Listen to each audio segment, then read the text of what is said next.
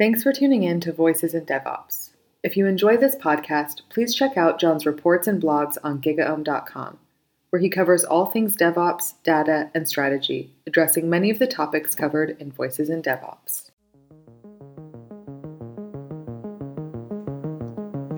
Hello and welcome to this Voices in DevOps podcast, where I'm delighted to welcome Marc Ricks, who's got 1,000 titles. I'm going to stick with one, which is actually you've got two titles, Marc. Sorry, this is turning into a bit of a waffly intro, but I love the fact that you're a safe fellow, which I think all fellows should be safe.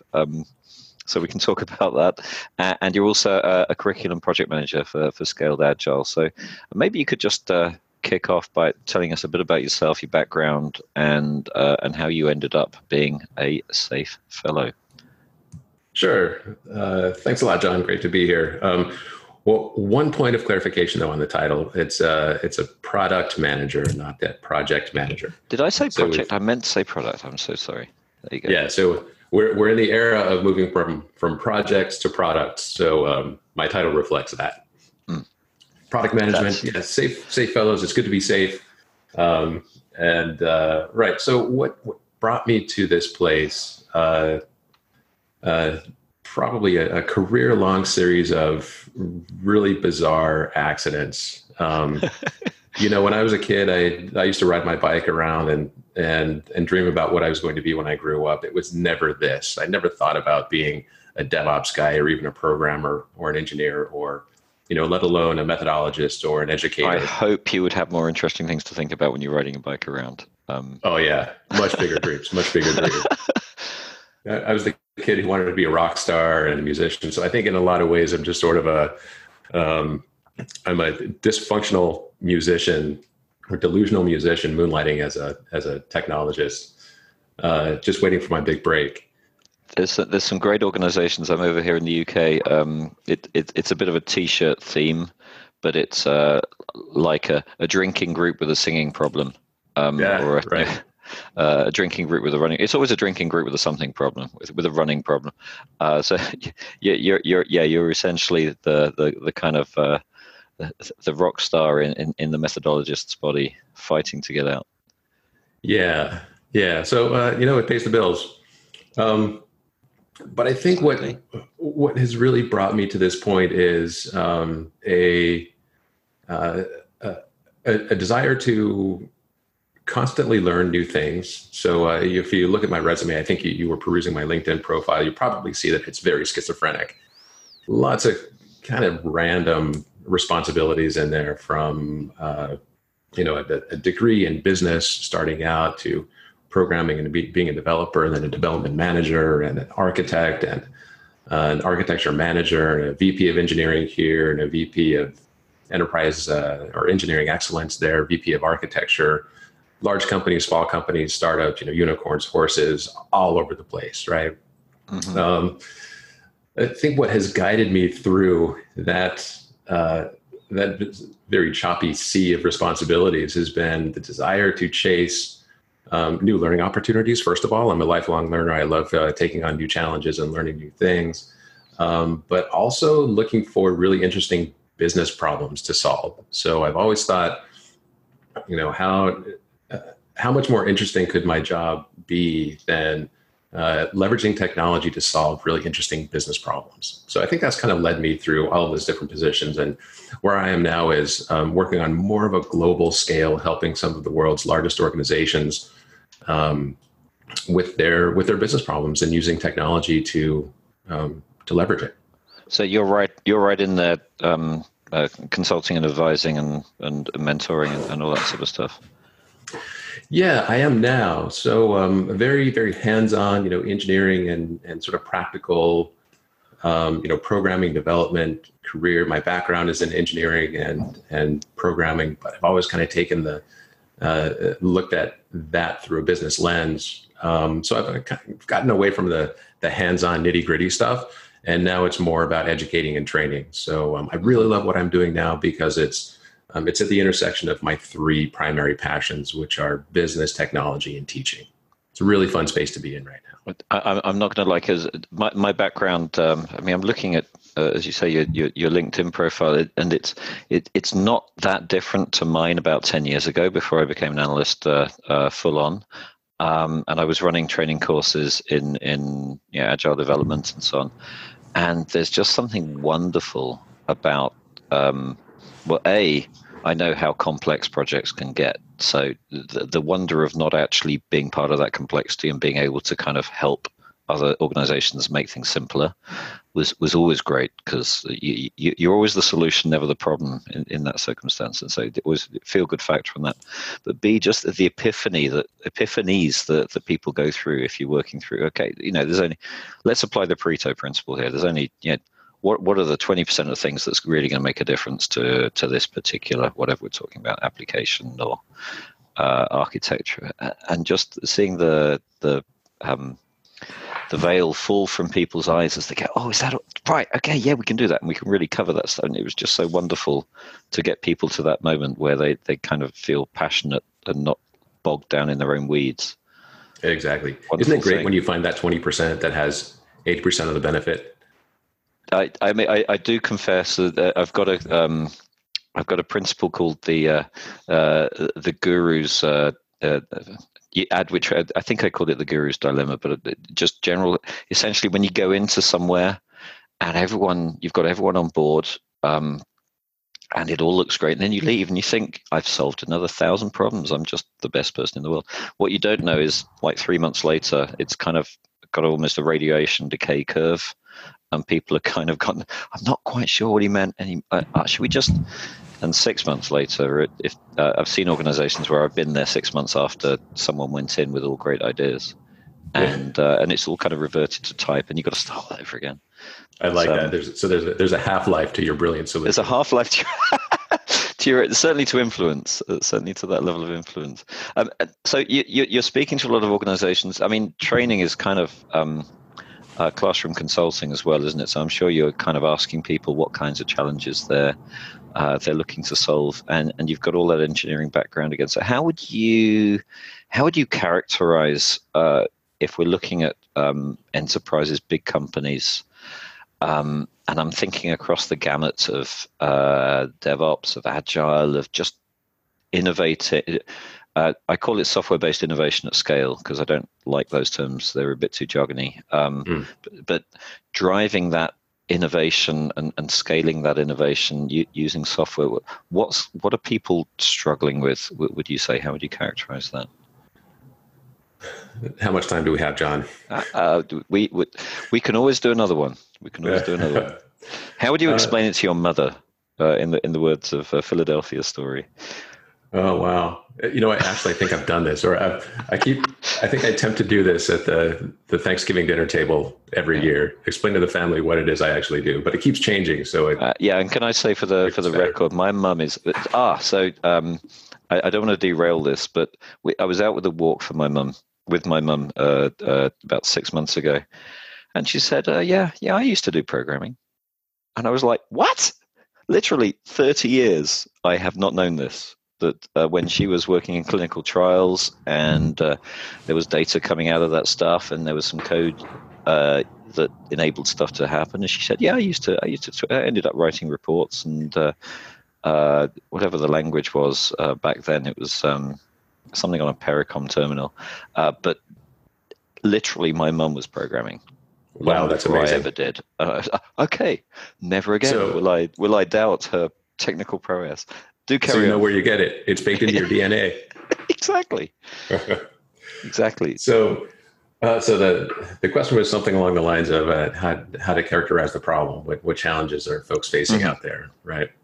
Well, I think I always approach the problem first at a macro scale. So across the broad swath of enterprises across the globe, regardless of industry vertical, regardless of geography, regardless of company size, I think companies everywhere are facing a really big challenge, almost an existential crisis, to change, to move forward, to innovate, to transform into very agile, very adaptive organizations, so that they can compete with the really dominant players. At Scaled Agile, we've adopted this mindset of business agility in our latest framework release. Version 5.0 is really built around the idea of delivering business agility to enterprises. So really not just building agility and adaptability into the IT organization, but doing that so that we can have an influence on the agility of the business, the ability for the business to compete in the digital age. So as companies go digital, as the world goes digital, we're in the software era, it's the gig economy. You're going to use the term digital transformation in a minute? I'm sorry, say again? You're going to use the term digital transformation. Digital transformation to me, by the way, it's something that back in the day I thought no one knows what it means and therefore it's wrong. And I was thinking actually everyone defines for themselves what it means. And that's the most important thing about it. And to your point, everyone's struggling with this. Yeah. So you could kind of see that buzzword coming a mile away, couldn't you? Mm. So it's the need to transform, and every company needs to be able to compete effectively in the digital era. I'm a student of Mick Kirsten, and I love his book on project to product. It's had a big influence on my career over the past year, a big influence on the Scaled Agile framework, and it's making a big splash in the industry. I know that it's having a really big influence on the DevOps community as well, because I see him as a keynote speaker at the big DevOps conferences. So this idea of moving from the old paradigm to the new paradigm, getting out of the more Tayloristic command and control style management and leadership patterns into a new era of agile and adaptivity and automation where we can move fast, moving away from projects that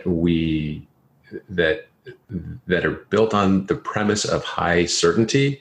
If we plan it out the right way, if we get our WBSs and our resource loaded networks and our architecture and our designs and our pixel perfect designs locked in and defined up front, we'll have a great chance of delivering 18 months, 24 months from now. That game is over. It's now about how fast can we experiment. So this is putting a lot of pressure on organizations of all sizes and ilks to find a way to retool their value streams so that they can compete at that speed with that amount of quality. Because if they don't, they run the risk of the very real risk of being overtaken by the unicorns, the dominant players, and the other companies that are able to transform. So I think it's that existential crisis that all companies are facing. It's being felt in the boardroom, in the C-suite, and that's creating a lot of pressure on the technology organizations to help step up and lead the way into a new culture. So, I mean, how does that manifest itself in your experience? Is it that organizations literally are stymied? They don't know what to, rabbit in the headlight style, is knowing that they should do something and just can't move? Or is it that they're trying lots of things and they're just not?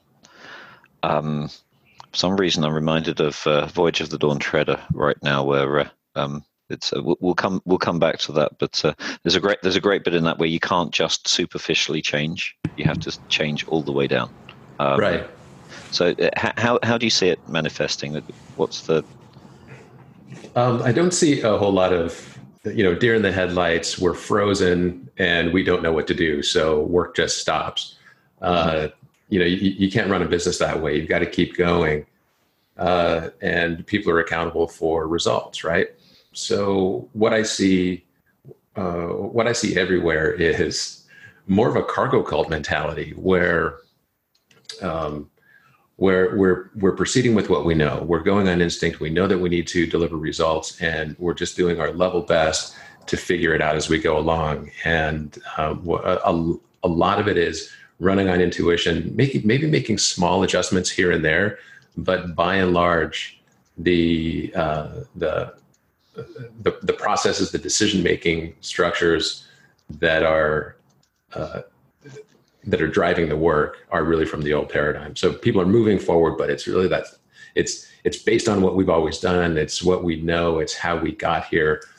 But what people are starting to realize more and more is that the processes and the practices and the tooling that got us here are not going to get us to where we need to be. that's brilliant. I'd say, and I'm going to in a moment ask you a bit of a digression question, but I want to come back to this, and I want to make sure that I've captured it. Essentially, it's almost like Edward de Bono wrote a book about Socratic thinking, this kind of linear thing. So the way that most people make decisions is based on where they already are, and they kind of just move forward from there. So it's a kind of linear progression. And the idea of changing, he wrote a book called Parallel Thinking, where you literally move from that set of tram rails to a completely different road system or whatever. Yes. It is really, really hard for organizations. So it's not a death march so much as just kind of continued trudging along in the hope that better will happen. Right, exactly. The kind of change that we're talking about requires a mindset shift. So it's very personal, it's very cultural, and it's a transformation that needs to happen within the minds of everybody involved. It's not something that can be decreed. It's I think we've all been through organizational change management efforts, right? The flavor of the day, transformation this, transformation that. It seems like there's always a transformation going on. But in order to make transformation stick, it's really got to stick in the minds of the people whose behavior needs to change.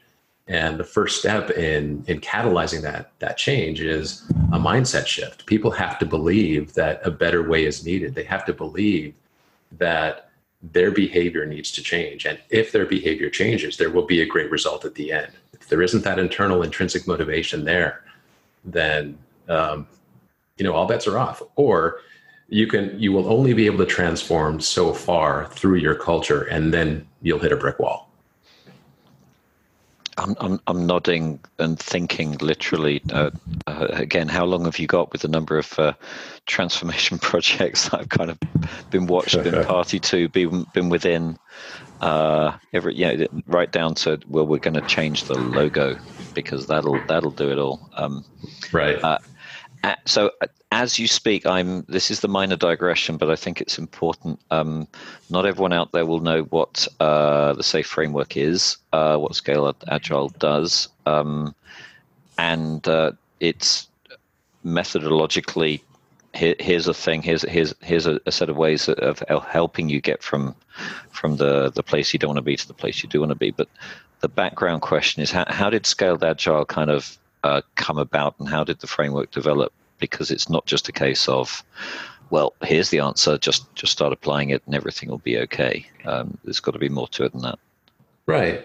So the Scaled Agile was born out of the need to apply agile practices which are proven to work. We have decades of evidence that agile is just a great way of working. It's not the only way. It may not be the only effective way, but it works. And agile practices have been adopted, globally for great results. Uh-huh. The issue has always been that agile is easier to do in smaller organizations. So startups never have a hard time going agile. It's just easier. Fewer dependencies. The communication networks are smaller. The product lines are smaller. The architecture is less complex. We usually have just one or two products or product lines, and smaller organizations mean fewer processes, less bureaucracy, and that kind of stuff, right? So agile just works. But how do you apply those principles and practices effectively to very large organizations that have been around for decades, in some cases more than 100 years, they're very steeped in regulation, they're high assurance environments, they've got processes and layers and layers of people and bureaucracy. How do we transform those organizations? How can they be agile, just as fast as the unicorns? So the Scaled Agile framework developed out of the desire to prove that large enterprises could go fast, just like small companies and startups could go fast. And that's still the game we're playing today.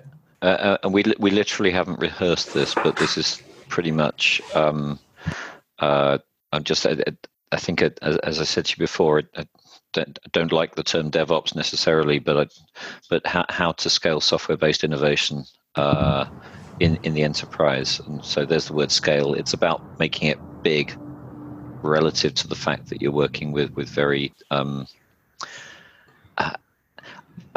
I pause because I think a lot of it's a bit like using terms like legacy. A lot of the times when we talk about the enterprise, when we're kind of framing it, it comes across as, well, all of those things are bad things. And I think some of those things are necessary things. So, for example, it's necessary to be compliant out of the box. It's necessary to not to make, if you're an FMCG company, you can't just make 1,000 changes to your supply chain. Mm-hmm. It's not going to happen. The supply chain needs to stay exactly as it is, because otherwise it will all fall apart. So there are reasons why things have to stay the same, but then it's how you can make change happen within an environment where there are good reasons why things stay the same. Right. Good. So that's what you. So you're literally coming to this from the point of view that this podcast is coming to this, which is very handy and helpful. I'm glad we've got you on. I'm glad it worked out. Yeah, glad it worked out. So where do you start then? I mean, if you've got does such a thing exist? I've already said it's not about rabbit in the headlights kind of thing. If you've got an enterprise that's ready to start looking at the kinds of things that you guys do, what do they have they already been through? Have they hit the rails in terms of how far doing things at an initiative level can work, or are they? Is it coming top down? Is it coming bottom up? Is it largely coming from within a team? How do you tend to engage? And I'm thinking of this not from the point of view of you as an organization, but what does the enterprise look like when it's feeling ready to start becoming more agile, and has it already had some aha moments? I don't know. Yeah, interesting question. I think everybody or every application or implementation of SAFe looks a little bit different. Mm-hmm. The framework is the framework, and we have an implementation roadmap that represents a very, very common implementation pattern. Sort of stepwise. First do this, and then train these people, and then do this, and set up an agile release train, and then launch and iterate. So we have a defined recommended path to start. And many of our customers proceed that way, but every implementation is different because every culture, every context is different. We're dealing with people, and when we're dealing with different enterprises with different strategic objectives.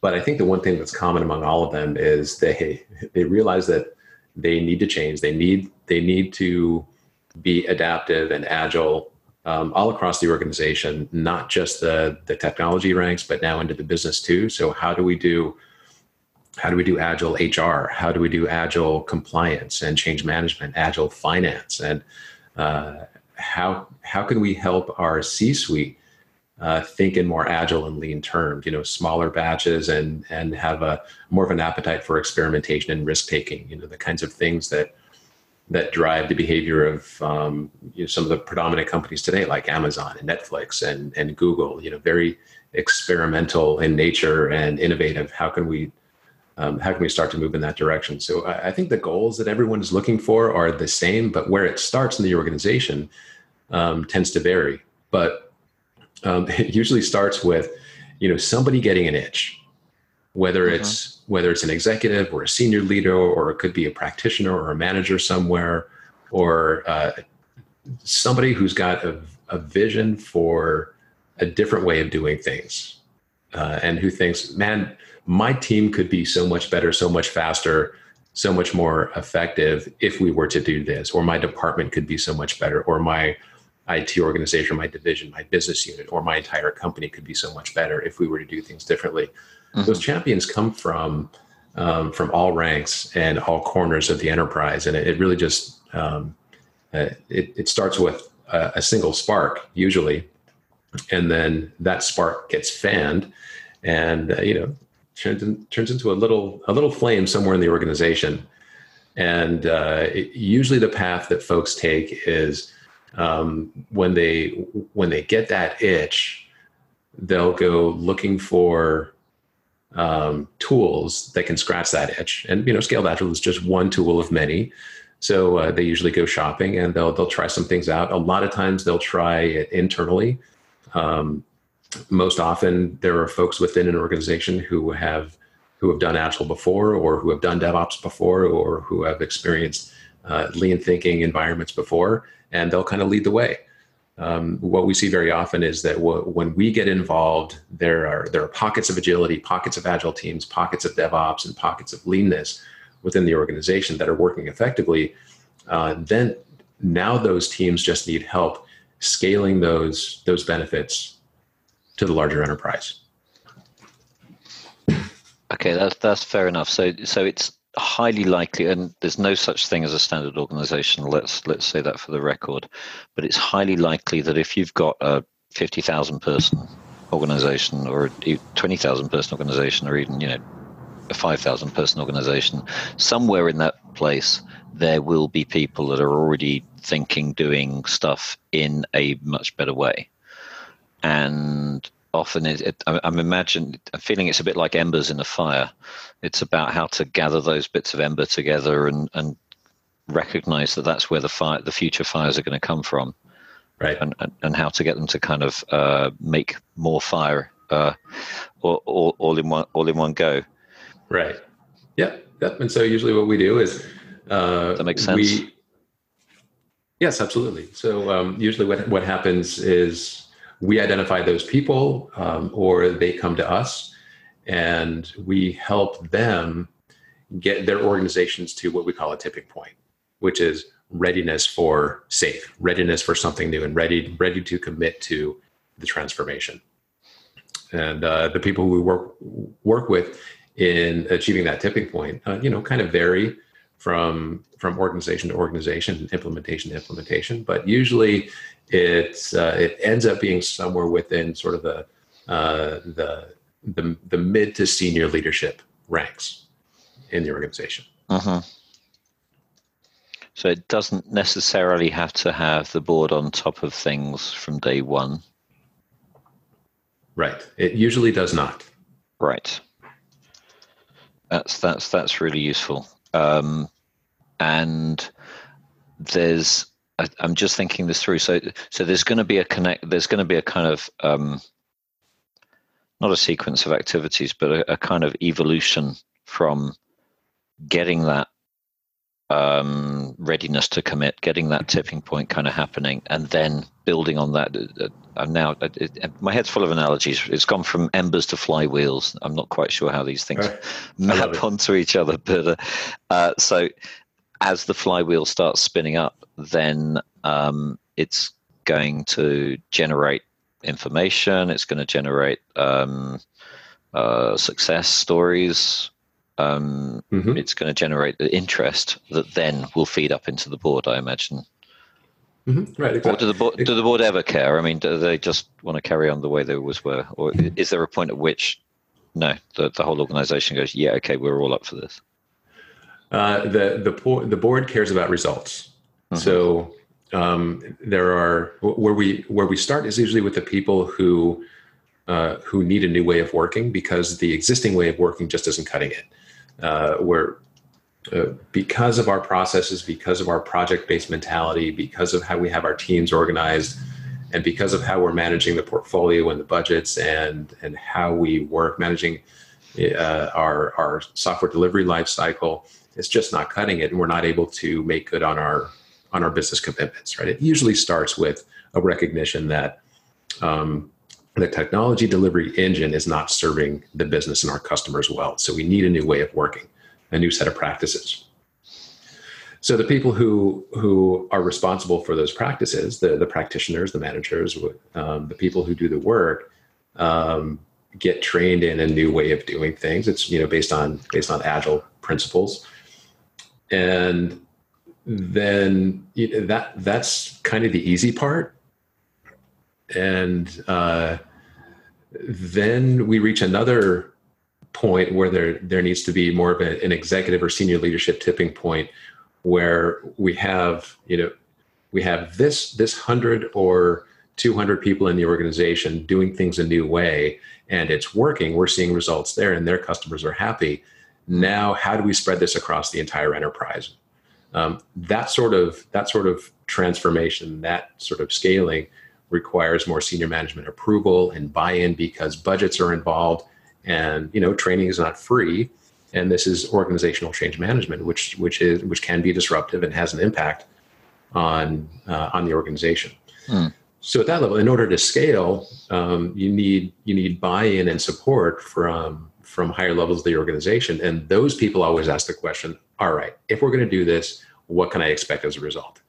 So it's the senior leaders, the executives, and the board members in the C-suite who will do this if there are tangible business results attached to it. So somewhere along the way, you've got to demonstrate that this new way of working is producing tangible business results that are having an impact in the marketplace. I'm just thinking of my own experience. I'm thinking specifically about government now, because that it was a campus environment. I mean, the NHS is similar over here, and those kinds of environments where it's multiple similar departments but operating in isolation. And it was almost like you could look out over the landscape of all these different departments, and some would be working in a completely different way to others. They'd be very agile, they'd be very forward thinking and they'd be making loads of progress. And others would still be kind of stuck in almost medieval principles and practices. And what it seemed to come down to was, this is an obvious thing to say, but if you had a really strong leader in any of those little mini pyramids of departmental structure, they could manage their part of the business in a really good way. Right. So very strong leadership at, as you say, mid-senior level would work brilliantly. But then depending on the next level of leadership up, if that wasn't strong enough, then that would be the kind of the cutoff as to whether it was these fiefdoms doing things right or whether the whole of the organization was doing things right. Right. Yep. And many of our customers are very large enterprises with very large solutions that are where they've got many, many teams, hundreds, if not thousands, if not tens of thousands of people who need to work together in order to get a product or a solution out the door. Very complex. And some of these solutions are cyber physical systems or highly integrated systems. They could be big, complex ERPs. They could even be satellite systems or combines, tractors, airplanes, cars. I love combine harvesters. Aren't they great? Have you ever driven one? No, I have not. I live in the countryside, but that's something I suddenly really want to do. I think they're some of the most advanced vehicles in the world now. In terms amazing. Of sensors, and it's a whole factory. It's a manufacturing plant on wheels, isn't it? Yeah, exactly. So those things are amazing. They're super complex, but more and more, the value proposition of those kinds of things is in the software that's embedded.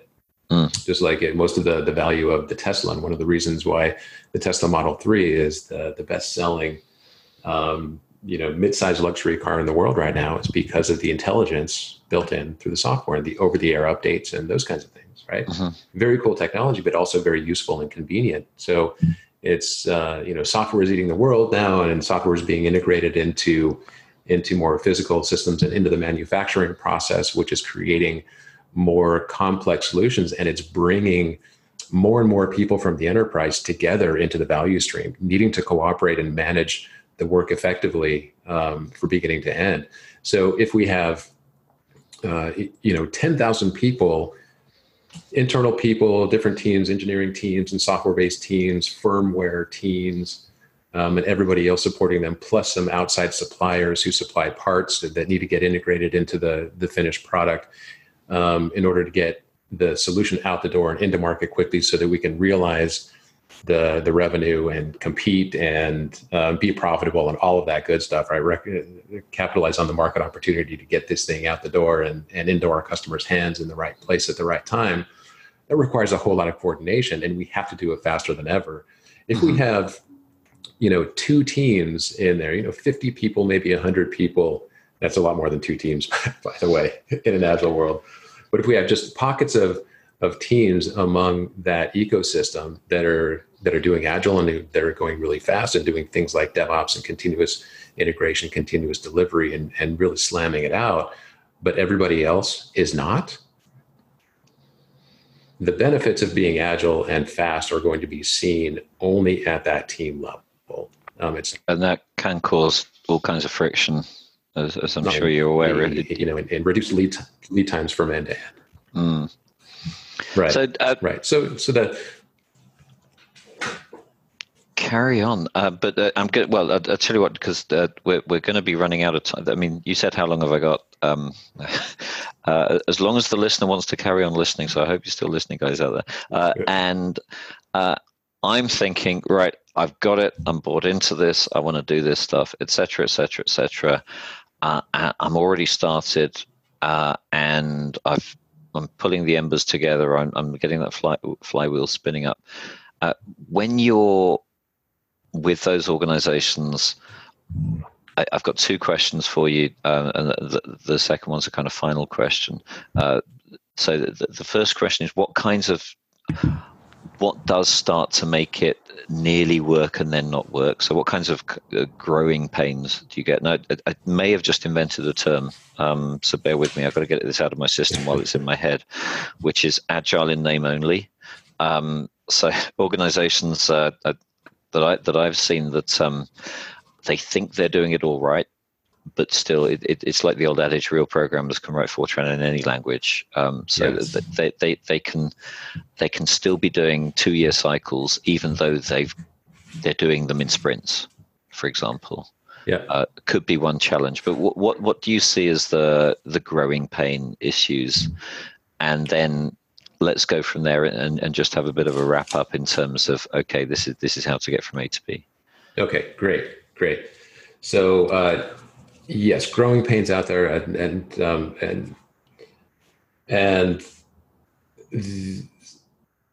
the good and bad, good news, bad news of Agile adoption. Good news is it's pretty easy to do, and teams in general want to do it. If we talk about things like moving faster, decentralized decision-making, we're going to do work in smaller batches so that we can get more work done. And we're going to prioritize ruthlessly so that we're always working on the highest value things at any given time. And we're going to impose work and process limits, right? So that we don't all get burned out. We can work on the most valuable stuff and decentralize decision-making to the point where now the development teams have most of the control over the design and the development of the product, right? So in my experience, teams want that kind of empowerment. And if you give them the space to create and to innovate, they will adopt these new practices, they will take it seriously, and they will fly. So adopting the practices, adopting the patterns, and developing the muscle and becoming Agile and being Agile is fairly easy to do. It happens pretty quickly within. Hooray. But then growing pains, right? Growing pains start to set in or start to be very noticeable when you see a lot of people doing Agile. They're holding the ceremonies. They've got the backlogs. They're doing their refinement sessions. They're holding their demos and their retrospectives. And it starts to seem very routine. It's almost like you know that you've reached a level of plateauing or growing pains when you see a lot of Agile happening, but the results have started to wane. And I think this represents a disconnect in the minds of the people who are doing Agile. They focus more on the practices than the outcomes, and they can sort of lose sight of why we're doing Agile in the first place. It's to delight customers. It's to have an impact on the business. It's to show our customers that we can do more with less, and we can innovate faster, and we can have more of an impact in the market. So I see that as a pretty major growing pain where we're doing Agile, it sticks pretty well, but then we're not seeing the compelling business results that were either promised, or we're not really reaching our full potential with being an Agile organization. Uh-huh. Yeah, and very interestingly, on a webinar I was doing last year, it was with Walmart, and that was one of the things. He literally showed the graph of results, and it kind of went off like a rocket, and then it kind of, again, it was a bit of a decay curve. It tailed, and then it really hit the ruts because the desire went away when the results weren't there. And then that's when the real work started. He found to actually put. So we've got a kind of fad, and then we've got the cultural change.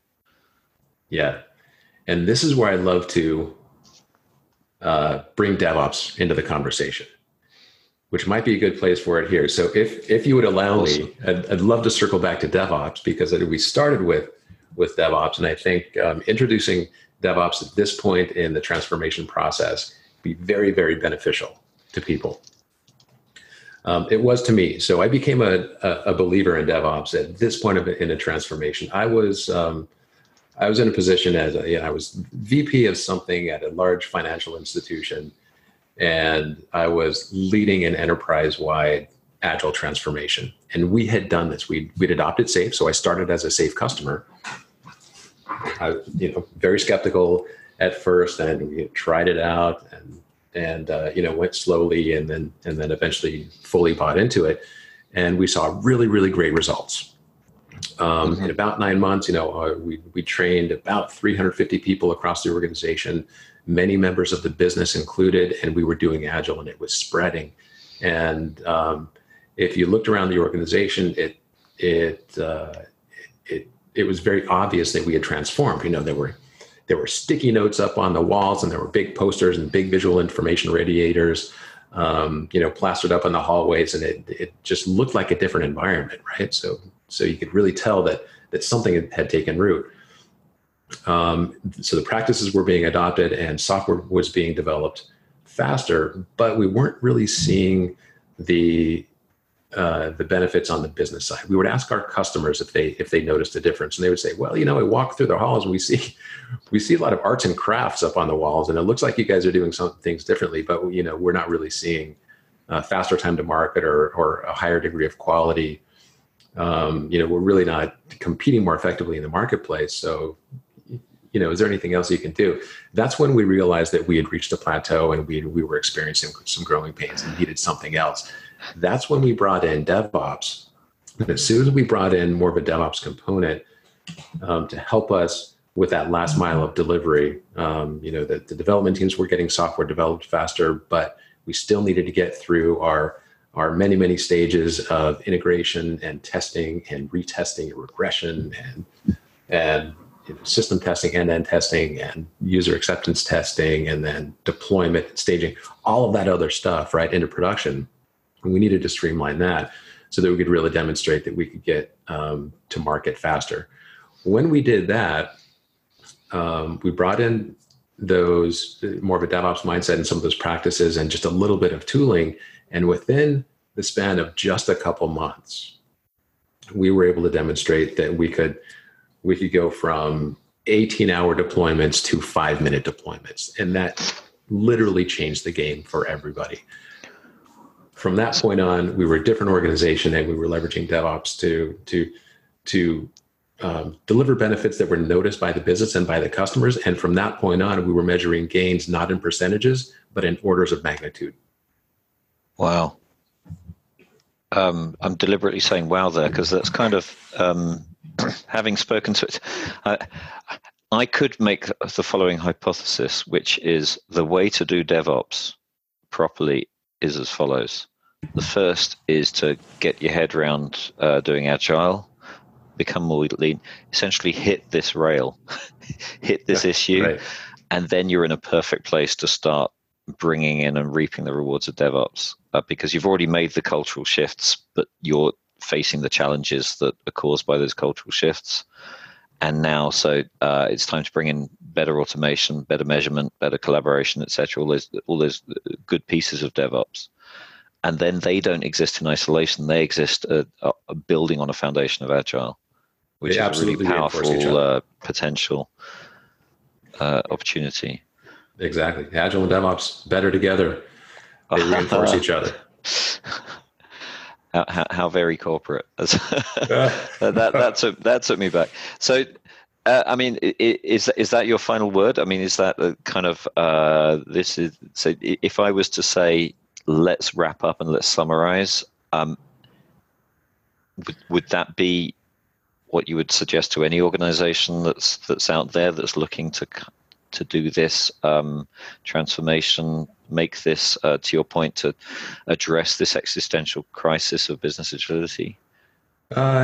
Yeah, but let me add just another little bit. This is inspired by some things that you've said along the way about the terminology itself, right? You've said that you don't necessarily like the term DevOps. You don't necessarily like the term, other terms. And I feel exactly the same way. In fact, I gave a talk at our I can't remember which conference it was, but it might have been our Safe Summit here in San Diego last fall.